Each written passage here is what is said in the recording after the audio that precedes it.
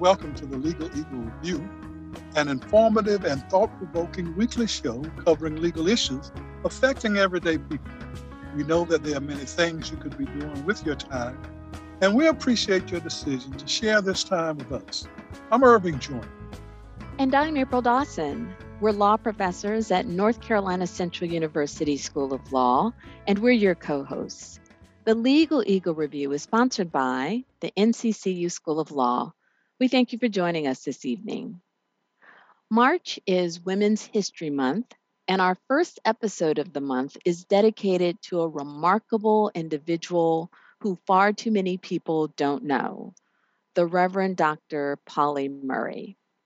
As we'll discuss, Pauli Murray, who was raised in Durham, was a civil rights activist, a women's rights activist, a lawyer, an Episcopal priest, and an author. Pauli Murray was a person who was far ahead of their time. We are delighted to have joining us for this discussion Attorney Frachele Scott, who is the Managing Director of the Pauli Murray Center for History and Social Justice, which is located here in Durham. Attorney Scott, thank you so much for joining us this evening. Thanks for having me. Absolutely. So we're going to start with first having you share a little bit about your background. And as you do so, if you could share how you became interested in Pauli Murray. Sure. Thanks for the question, April. So I graduated from Central School of Law in 2004. I would pass the bar later, and then I began the search for employment. Much like other attorneys, much like Pauli Murray experienced, finding the right position was difficult. And in the interim, I needed a job and needed some work experience. And I ended up doing some volunteer work with the Durham Crisis Response Center and then also with Historic Stagville State Historic Site in North Durham. And I was specifically working on their African American genealogy project, which was taking the names and identities, the information that was known about the enslaved community there at Stagville and making family trees out of that information. And I was deeply intrigued in this work because there were so many names and histories that were associated with modern Durham. And so in my mind, I'm thinking, if I can somehow get the contemporary American South, if I can get contemporary Durham to understand the history beyond just enslavement, but also as craftspeople, as important people in the Durham fabric. If I can make that connection, it's going to be important and it's going to improve our community and Black America overall. So that's where I started, and as a volunteer, and really loved the work. My father taught U.S. history and Black history in the early days, and so I had just a deep love and appreciation for the stories of many Black Americans who shaped our American culture and our identity. And eventually, the site manager there would go to another position, and I applied on a whim, and there was real competition for the job, and they hired me, and thus begins my journey into public history and teaching Black history from my perspective, from the Black American perspective, and really getting to shape or reshape a narrative. And from there, I would wind up at I'd be promoted to the Charlotte Hawkins Brown Museum at the historic Palmer Memorial Institute right outside of Greensboro. That was exceptional work as well. And so I grew up, learning about people like Shirley Chisholm and Fannie Lou Hamer. When everyone else is talking about, Martin Luther King, my dad's talking to me about these people, and Jackie Robinson, and I'm talking about Satchel Paige. And so learning about what we would now call hidden figures in American history, like Charlotte Hawkins Brown, like Pauli Murray, that just became my jam. And While I was at the Charlotte Hawkins Brown Museum, I got to work on several construction projects to rehabilitate the historic campus. And during that time, I'll tell you that the administration for the Department of Natural and Cultural Resources looks very different than it does now. And so I did experience some frustrations in my work, uh, the way that I think many people encounter frustrations in institutions and hierarchies. And uh, it was in one of those moments of frustration that I received an invitation to be a part of a think tank to talk about the future of the Pauli Murray Center for History and Social Justice. And one, I only knew about think tanks through shows like 60 Minutes, who were always interviewing folks who were in high profile think tanks. And so the idea of I'm going to go to a think tank, this is exciting to me. This was a little bit of an ego stroke, of being invited to a think tank. And so I went with just very minimal knowledge about Pauli Murray, to be honest. Was given the book by Pauli Murray, Proud Shoes, The Story of an American Family, to read as part of that. And I'll tell you that I was in a room full of women, full of brilliant women, scholars, historians, family members of Pauli Murray. And it was the most exciting time that I had spent in 10 years. When you are in a room full of creative folks, people who have scholarship to go along with that creativity, and you get to envision what history and what a historical narrative could look like when it's written by someone who's not part of the dominant culture. And by that, I mean white and male. You get something really exhilarating to sink your teeth into and something to get excited about. And I'm remembering in that moment, we were being hosted at Moorhead Manor, which is a bed and breakfast owned by an African-American proprietor, Monica Edwards.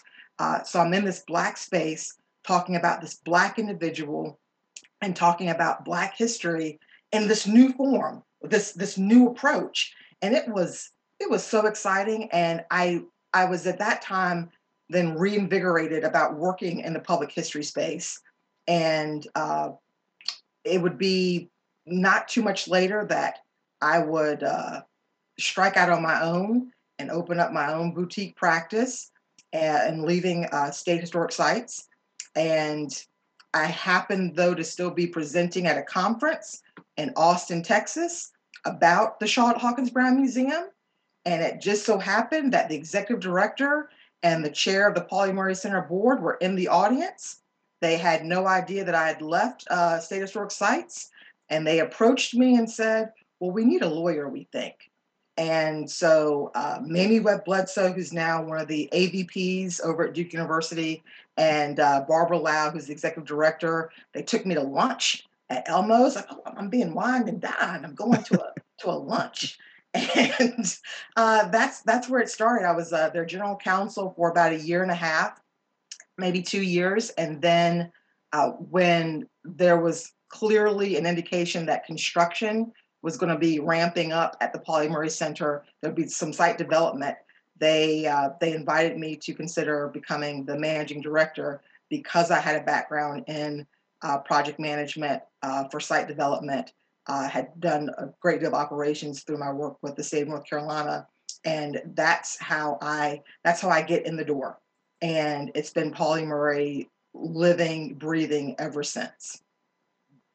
You know, it's amazing that here in Durham, so few people are aware of all of the contributions and accomplishments of Dr. Lawyer Reverend Pauli Murray.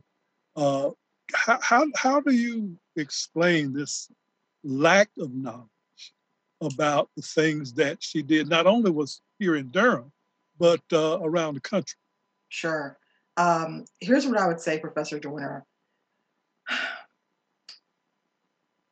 The reality is that humanity, American society, is ever evolving. And the time in which Pauli was working, and Pauli was planting seeds for a future that Pauli was probably not going to be able to experience. And so I have to say that the reason that people don't know or didn't know about Pauli was because of the people who controlled, and that's in past tense, the people who controlled historical narratives and what stories got told, what stories appeared in our textbook, what stories were allowed to flourish, and which stories were highlighted. I think that there's also this subtext that the contributions of African Americans are somehow less than, inferior than other contributions, and that's simply not true. And so the Pauli Murray Center works to dispel some of those myths.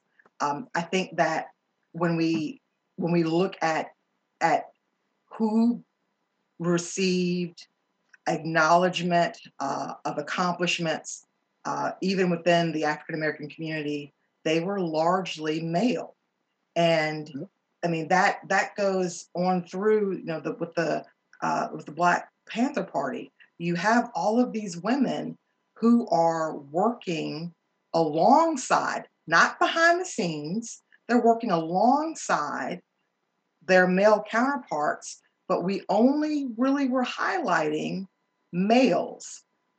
And so I think that, and we're in a changed society now, and in a changing society where women, where non-binary, gender expansive folks are allowed, that we are permitting, that we are encouraging those stories to come forward. And Pauli becomes one of those stories. And can you talk about, and I will say, I was just absolutely amazed when I first learned of her, and every time I study more about her, I'm just absolutely just amazed by what she was able to do, and that I didn't know of her before. And so we could spend hours and hours talking about her, but can you talk about some of the highlights in her early life and the inroads that she made, and that kind of foretold the activism that we would see as far as it related to activism related to racial issues, women's equality issues. We'll start there for now. Sure, April, that's such a deep question, right? Because where do you start? And one of the places that I like to begin is that Pauli's family, the family that she grew up with here in Durham, which included her grandparents and then her Aunt Pauline, they set into motion, or they set in Pauli's foundation, some activism. And I just want to briefly touch on this. The house where Pauli grew up, on Carroll Street, in the rear is Maplewood Cemetery.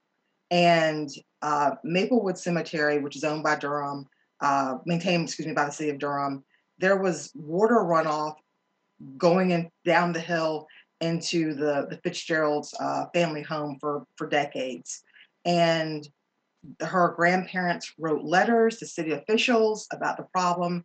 They would eventually hire their own attorney to try to get some motion, some action by the city to get the water to push away from the home. And all of that was to no avail. And I only want to highlight that because Pauli saw early on the actions of the adults, of her caretakers, taking action to right wrongs. So that's Pauli's childhood, is witnessing and going through the correct channels. I'm going to write letters to the city officials. When there's no response, I'm going to sue the appropriate parties and try to get legal recourse. So Pauli saw those actions early in life. Now, I think that we also have to consider that Pauli went to the went to Hillside High School here in Durham and graduated with high honors. And Hillside comes with its own history of folks who are making moves, of teachers who were dedicated to their students' success and to helping to shape Durham's Black community into something that people would be proud of. That you could say, I'm from Durham, and as a Black person, just really feel that sense of pride in your community. And then Pauli would go on to Hunter College in New York. But all the while, Pauli is writing. Pauli is a prolific writer and really did believe in the power of words to, if not fully persuade, then to at least ask the question, to pose the question to the audience, to the reader, are we engaged in moral, ethical, legal conduct right now? And so I think that there are these moments in Pauli's life, these things that Pauli witnesses that are injustices and that she wants to see corrected, that she sees other people modeling what that would look like. I think that when we think about Pauli when they graduated from Hunter College and tried to gain admittance to the University of North Carolina at Chapel Hill to study sociology, Pauli was denied admittance because of their race. We see Pauli end up at Howard Law School, and as she was the top graduate in her class. And one of the perks that came with that was supposed to be admission into a program at Harvard Law. And Pauli was denied on the basis of sex. And so there are these pivotal moments in Pauli's life where Pauli has followed all of the rules. Pauli has followed all of the course of action that we're told. If this happens, this is you follow this legal process. You try to bring attention to the matter this way. Pauli's working in a way that is absolutely being civil and isn't getting the response. It's still being faced with injustice. All right. Let me just cut in right here to remind our listeners that this is the Legal Eagle Review. And we are talking about the marvelous life of Reverend Dr. Attorney Pauli Murray. And we have the managing director of the Pauli Murray Center here with us this evening to discuss this life and the many contributions that Pauli Murray made to Durham and to this country. We're going to take our break right now. I want you to stay with us, and we will be right back.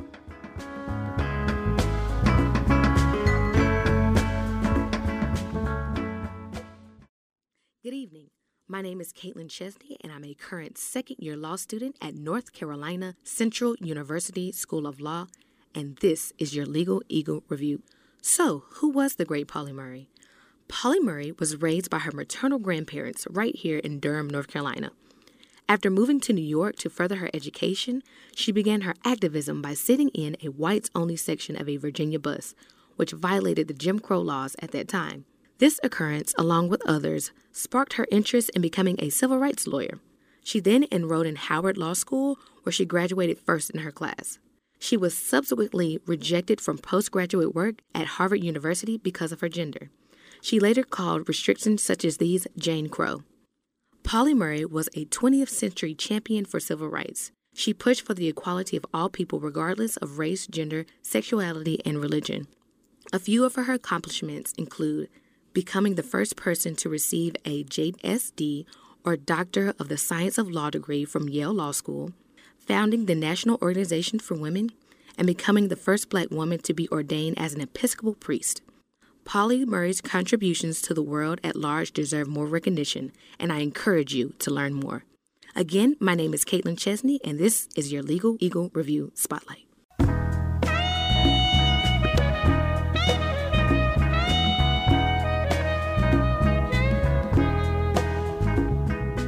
Okay, we're back on the Legal Eagle Review. Thank you so very much for staying with us as we continue our conversation with Attorney Frachele Scott, who is the Managing Director of the Pauli Murray Center for History and Social Justice. And we are talking about this outstanding life, this legacy, a boatload of accomplishments that many of us are not aware of as we begin the celebration of Women's History Month. It's really kind of hybrid because we're moving from African American History Month into Women's History Month. But around here we do African American History 365. So we're staying on top of everything. You talked about I guess the environment in Durham that kind of downplayed the contributions and the accomplishments of Pauli Murray. The community that existed here, which was high profile. I mean, Durham has always been a high profile market, but she was bigger than Durham. She was one of the what I would call teachers of Ruth Bader Ginsburg, who went on to become a U.S. Supreme Court justice. Can you kind of talk about the impact and interaction that existed between Pauli Murray and Justice Ginsburg as Justice Ginsburg was beginning her career and becoming the women's rights advocate that she became? Sure. So just a point of clarification, I don't want to say that Durham downplayed Pauli's contributions. I think that Durham perhaps didn't yet recognize how far-reaching Pauli Murray's life would be in Pauli Murray's activities. Because as you said, Professor Joyner, Durham has a very rich history of Black success stories. And the neighborhood that Pauli Murray is coming out of, the West End, can boast that the current mayor of Durham, Elaine O'Neill, comes out of the West End. Professor Williams at the law school comes out of the West End. Judge Drew Marshall comes out of the West End. So the West End is producing.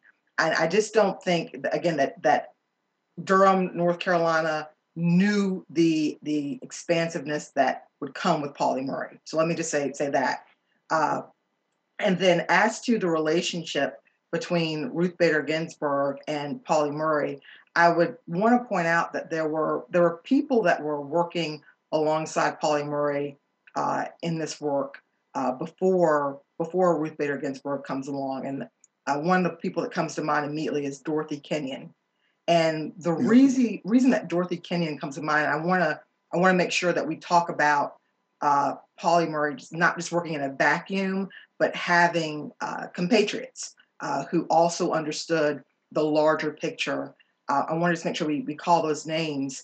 And Dorothy Kenyon's name comes to mind primarily because of the White v. Crook case out of Lowndes County, Alabama.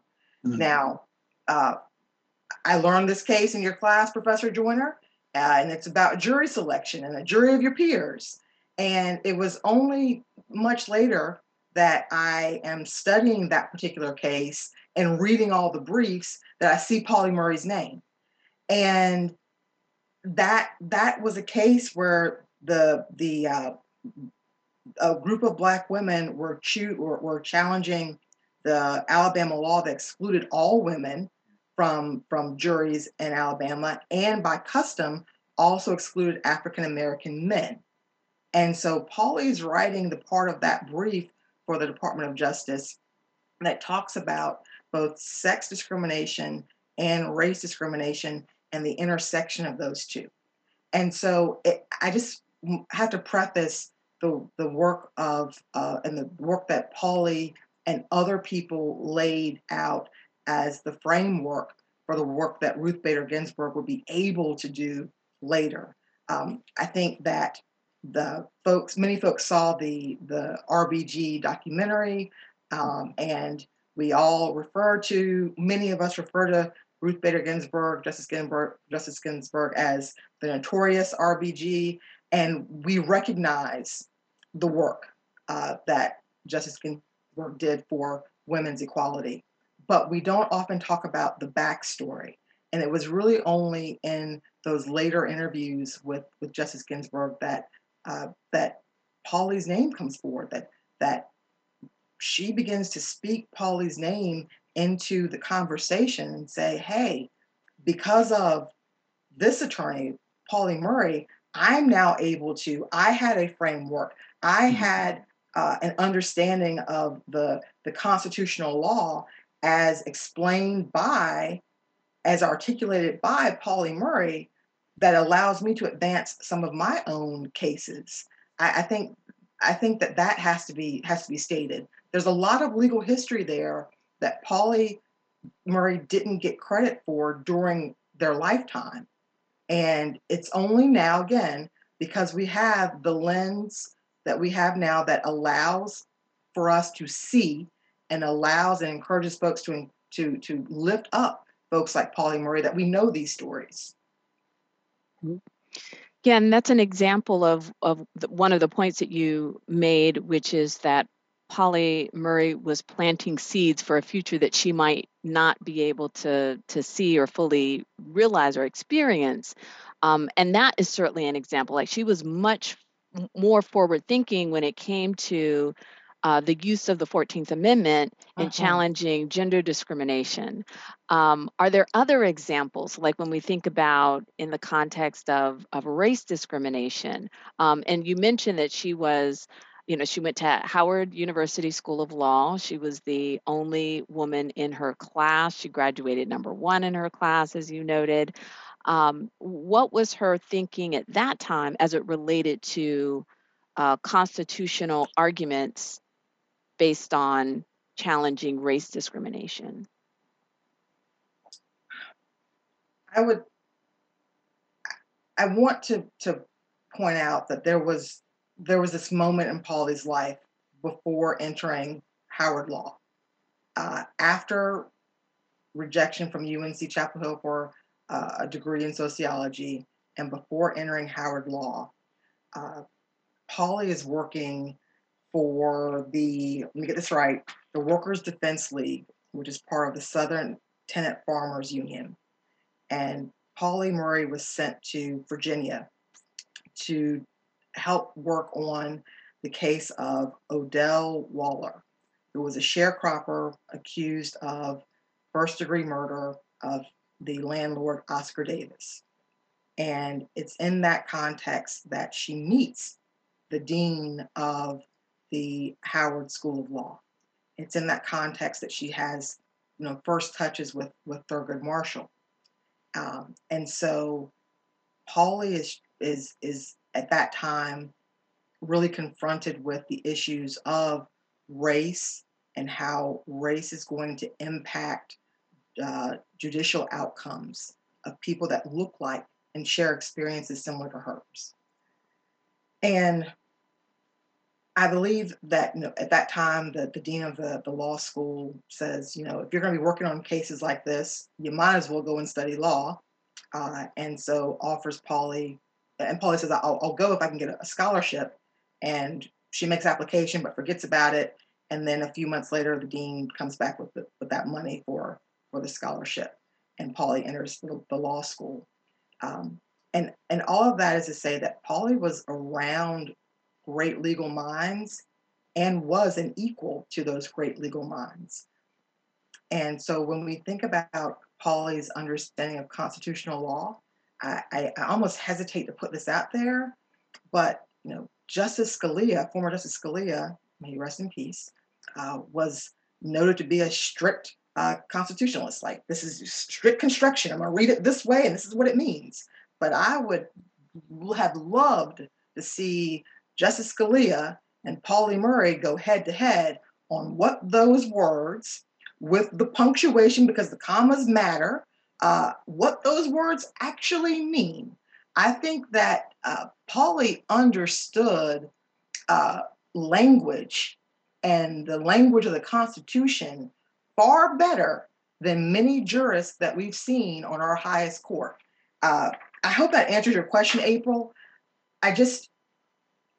Pauli was a writer. Pauli was a voracious reader, like her grandfather, like all the members of her family. Pauli's reading comprehension is not in question.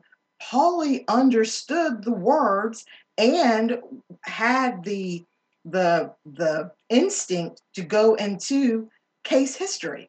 Pauli would just read a decision. Pauli would read all the briefs and all the notes and would ask all the questions.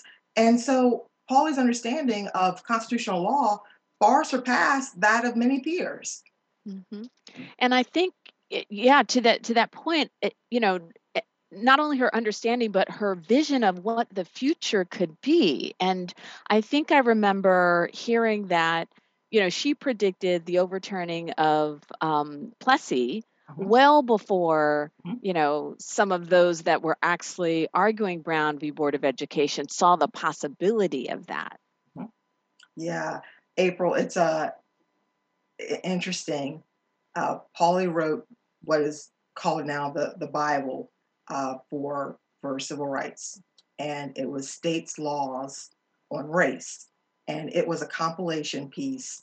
It's several inches thick, but it was all of the states' laws that regarded race in America, and it was on the back of that work by Pauli Murray that Thurgood Marshall and his team were able to mount their arguments in Brown v. Board of Education. There's several cases that happened before we get to the Supreme Court and Brown v. Board of Education. There's several cases before that.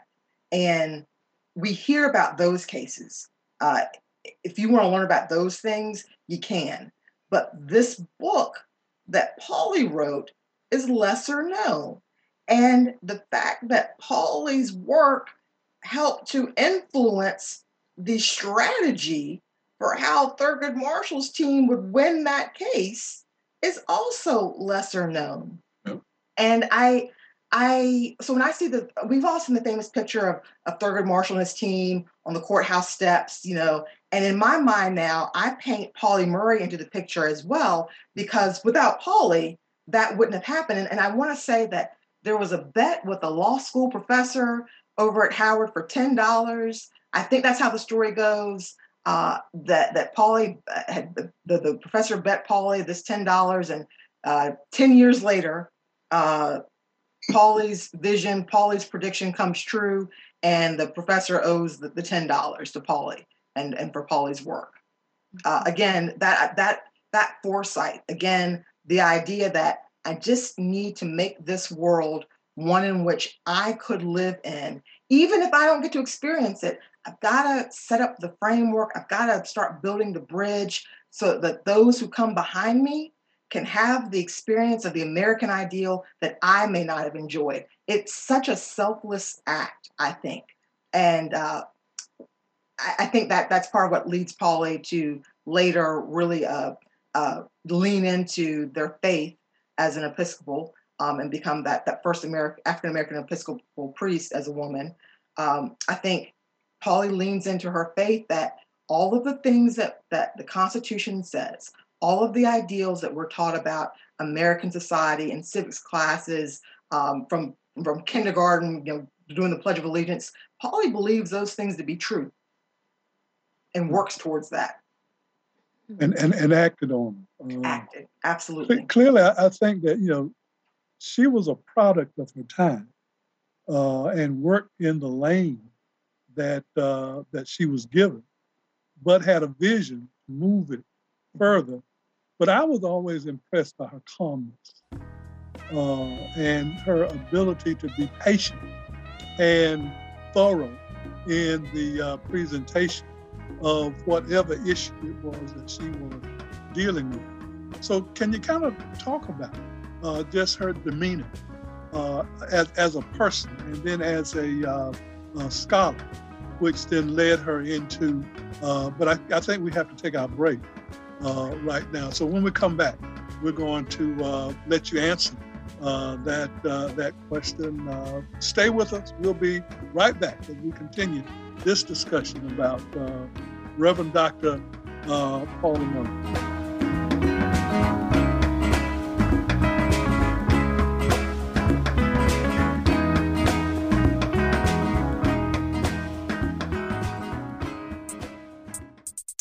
Good evening. My name is Caitlin Chesney, and I'm a current second-year law student at North Carolina Central University School of Law, and this is your Community Spotlight event. The Human Relations Division of Durham's Neighborhood Improvement Services Department is proud to present the 18th Annual Women's Forum to celebrate National Women's History Month. Due to COVID-19, this year's event will be virtual on Zoom every Tuesday in March from 6 to 7 p.m. Each Tuesday, panelists will present and discuss a variety of themes, including physical health, mental health, education, and personal finances. You may find more information at durhamnc.gov. Again, my name is Caitlin Chesney, and this is your Community Spotlight event.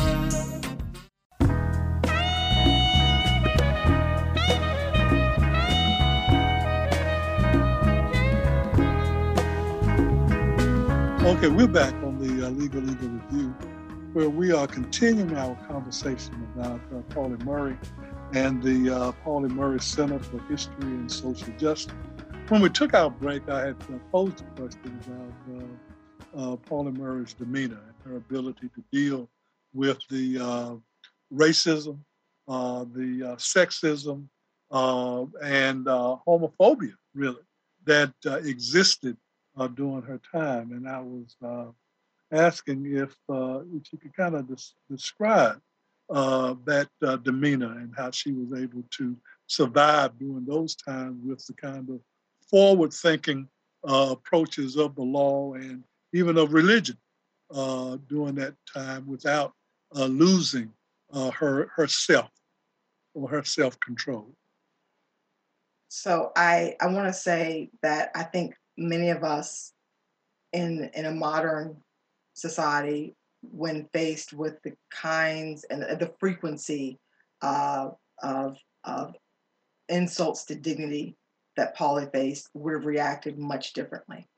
One of the things that I just have to put out there is that Pauli was joyful. Pauli was funny. Pauli had a humor and a wit about themselves that we don't often hear. But as far as the calmness and the demeanor, I would attribute that again to that foundation in the family. The Fitzgerald and Murray families in Durham were well regarded. Her grandfather and uncle were well respected entrepreneurs, brickmakers here in Durham. And so, and her Aunt Pauline, who would later adopt Pauli, was a school teacher over at Lyon Park in Durham. And so there was a certain carriage that Pauli was expected to take, right? So that they would present themselves as a respectable member of the family. I can't say that without also pointing out the influence of respectability politics in that era. And so I think that, Pauli's upbringing suggested that Pauli had to present themselves in a particular manner. That's one point. Then the other is that Pauli's approach to life and to the bodies, the authorities that were challenging her humanity was to take that civil approach. I think about the incident in, I believe it was 1940, with the bus coming from the north down to Durham for, I believe it was the Easter holiday, and Pauli had a friend who had a hurt back, and when they crossed the Mason-Dixon, they had to move to the back of the bus and to a broken seat. And Pauli just saw this as being unfair, and there were empty seats that weren't broken just ahead of their row. And so Pauli moved she and her friend that seat, and then they were summarily arrested. And I think Pauli understood that in that era, if you were showing too much emotion, if you were aggressive as a person of color, that was almost an automatic death sentence, whether by the hands of the police or by the white community. And so there are these ways in which, and I think it's important that young folks understand that it wasn't that older generations were lackadaisical or accepting of injustice, were accommodationist. It's not that. These were points of survival. And so Pauli's demeanor was in part because of family and how you present yourself, and then also a self-preservation. You must present as calm, you must present as rational, or else you will not be heard. On top of the fact that you are perceived as a woman and you are a person of color. So I think we have to put that into the equation too, Professor Joyner, that we're talking about an era where when being an outspoken Black person could get you killed, Pauli chose to live to tell the stories. But that also brings up, though, the kind of juxtaposition of her writing, right? And that she was fearless in her written work. And you've mentioned that she was, someone who wrote. Can you talk about, I think what she labeled like her hot letters and how that allowed her to develop a relationship with Eleanor Roosevelt and their friendship, and how she was very proactive in her writing? Pauli's writings, Pauli would take holidays like Memorial Day, July 4th. Pauli would take those types of holidays to write letters of that would impact society to all the officials. That was Pauli's course of action, and it was after the rejection from UNC, where they had just given FDR an award for his work at reconciliation and efforts to end segregation. So UNC had just given FDR this award, while at the same time rejecting Pauli Murray from admission on the basis of race. And Pauli was like, hold up, your words, President Roosevelt, don't exactly align with the institution that I was just rejected from. I'm going to send you a letter, and while I'm at it, I'm going to CC your wife. And that is what started the relationship between Eleanor Roosevelt and Pauli Murray. And Eleanor Roosevelt would call Pauli Murray a firebrand, because Pauli was not afraid to state the case in written form. And I have to call attention to the letter that has reached into the public consciousness today, the letter that Pauli Murray wrote to President Nixon when President Nixon had the opportunity to appoint someone to the Supreme Court. And Pauli Murray writes, why not me? I'd like to throw my name in the hat. And then lays out, I think it's like a 14 or 15 point, very eloquent and persuasive set of facts that show the qualifications that Pauli Murray has to at least get a nomination. And I just have to say that Pauli's letters were not aggressive in the way that we think. They were not confrontational. They confronted the issue, but not confrontationally, not in an aggressive or disparaging way. It was a challenge to what you're saying, and I'm going to set it out almost in a issue, reasoning, analysis, and conclusion. I mean, Pauli's written words were set out that way. And you can't read one of Pauli's letters to these public officials in my mind, I can't read them without seeing the Iraq in my mind. I can't do it. And I'm like, yeah, Pauli was brilliant and was writing in a way that the audience, and that's going to be typically white males who are in the positions of power, in a way that they had to accept the words, that they, in a way that was familiar to them. And so that's how Pauli would set out the arguments in letters. And Pauli didn't shy away from the tough topics, but would do so in a way that was indisputable. Can you talk about Pauli Murray's decision to become an Episcopal priest?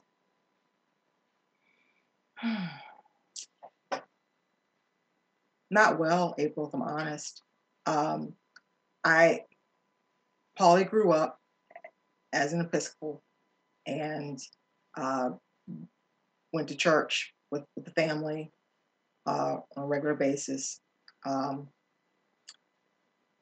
I believe I'm going to speak from Frachele Scott's opinion based on what I've read, Pauli's words, and how I interpret Pauli's decision to go in that direction.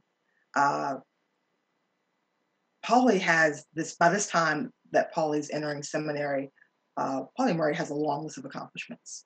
Pauli has overcome and has made great gains and contributions. But society is still not there. Society is still not accepting. They're not, they haven't yet seen the light the way that we have today. And so I believe, for me, that Pauli was looking toward their faith to make sense of the gap, the disparity in what the ideals are, and frustration perhaps with the speed, with the timeline of getting to that American ideal.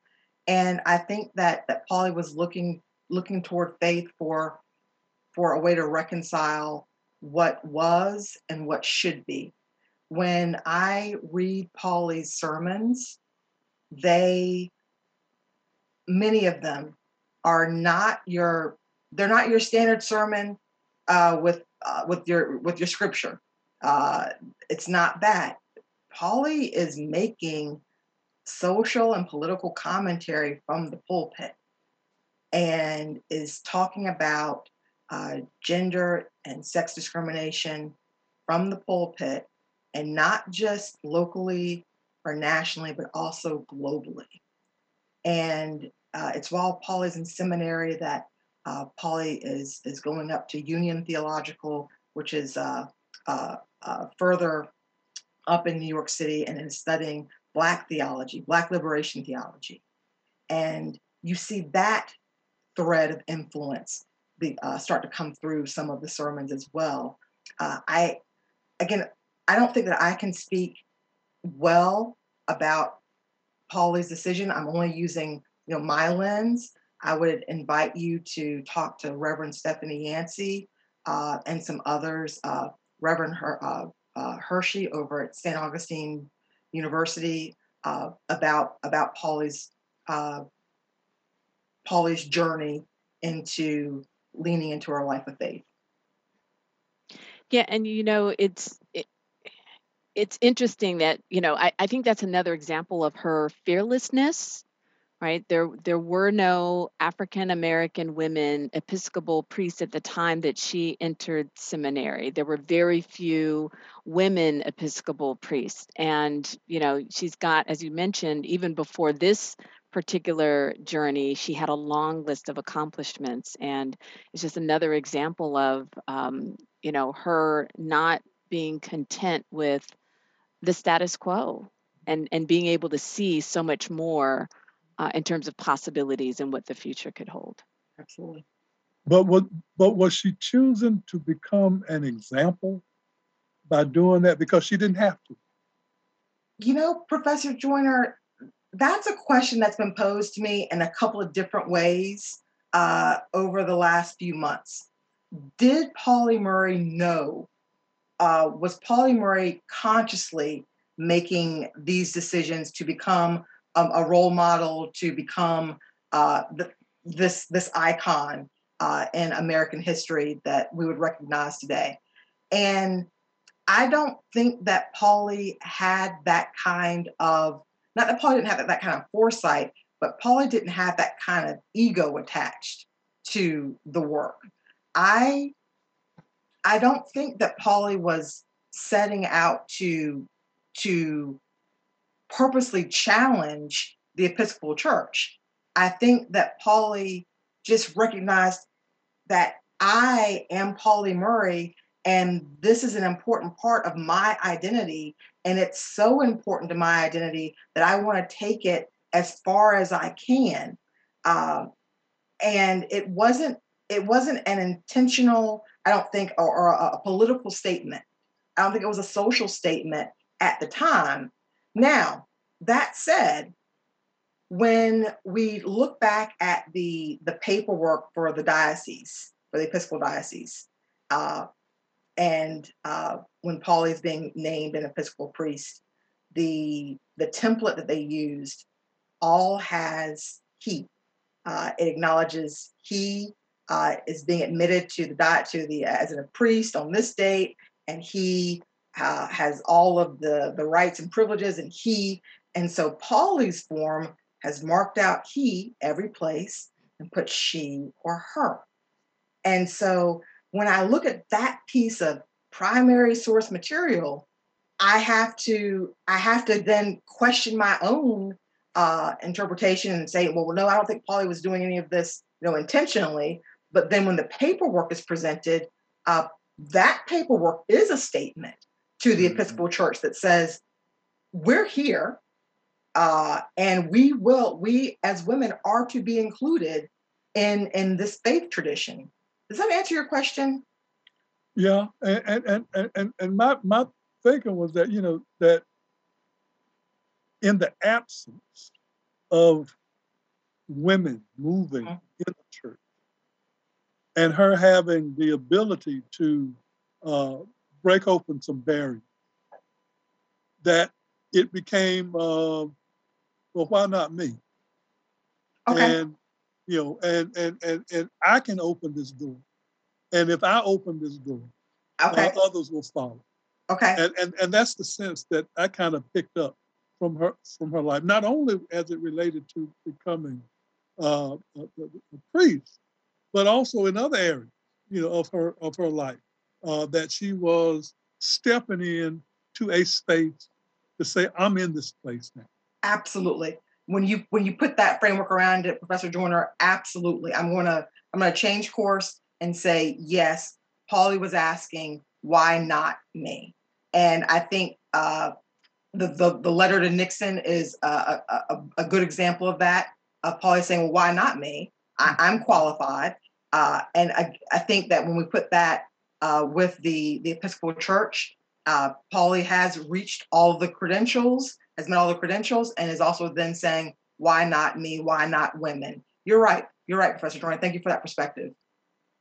You mentioned Pauli Murray's identity, and one of the things that when you start studying her, you realize, or them, I should say, that there was fluidity in terms of gender identity. And again, I think it's an example of how they were ahead of their time, right? Kind of recognizing and not feeling, feeling certainly some constraints as far as what society was placing upon them. But can you talk a little bit about their steadfastness in seeing themselves in a progressive way in terms of gender identity? I'm going to read to you some words of Pauli. And it's a letter from a young Pauli Murray to Aunt Pauline. And as a reminder, Aunt Pauline was responsible for raising Pauli. And Aunt Pauline was the teacher at Lyon Park and would refer to Pauli Murray as my little boy girl. Okay. and said, you can wear pants and, run around, but on Sundays I need you to be in a dress and looking the appropriate way. Okay. But I think that Aunt Pauline was the first person in Pauli's life to say, you're just Pauli, and I love you, and I accept you. And so Pauli would then, I think, have the freedom to explore gender identity and expression throughout their lives. Those words around claiming and naming identity. I don't know whether I'm right or whether society or some medical authority is right. I only know how I feel and what makes me happy. This conflict rises up to knock me down at every apex I reach in my career. And because the laws of society do not protect me, I'm exposed to any enemy or person who may or may not want to hurt me. And I think that as Pauli is moving throughout their lives, they are grappling with, how do I show up whole, but do so in a way that's safe for me? Because if I show up in this expression that is comfortable, that is an honest expression of myself, I may be harmed. And I don't know where that harm might come from or when it might come. And so I think that Pauli Murray is forced to work within the constraints of society at that time. I think that Pauli is given some guidance around what's permissible and how to appear, quote unquote, normal, so as not to raise suspicions in a time when it would not have been safe to be out and proud. Does that answer your question? Yes, it does. And I think that, underscores why it's so important that we learn and study about Pauli Murray. There are so many lessons and takeaways when we look at her legacy and the work that she did. And I think it would be really comforting for those who are dealing with gender identity issues, for those that are dealing with issues of race discrimination within the country and dealing with issues of disparities based on gender. I mean, there are so many powerful lessons that we can learn from Pauli Murray. And unfortunately, we're at times where we're going to have to end this discussion just for now, but we would absolutely love to have you back because there's so much more to talk about as it relates to Pauli Murray. And we want to talk more about your center and the great work that you all are doing there. But thank you so much for taking your time and sharing this wonderful history with us. Thank you, Professor Dawson, Professor Joyner. I appreciate the invitation. I'd welcome an opportunity to come back and talk about all the things that we didn't get to talk about today. Absolutely. So we would like to thank Frachele Scott, who is the Managing Director of the Pauli Murray Center for History and Social Justice, which is located right here in Durham. We'd also like to thank you, as always, for tuning in to the Legal Eagle Review. We hope you've enjoyed the show. If you have any comments or questions, please send us an email. You can reach us at legaleaglereview@nccu.edu. And if you ever miss this show on Sunday, you can find the show on our Legal Eagle Review podcast. Don't forget to follow us on Twitter, Facebook, and Instagram. Until next week, stay informed, engaged, healthy, and safe.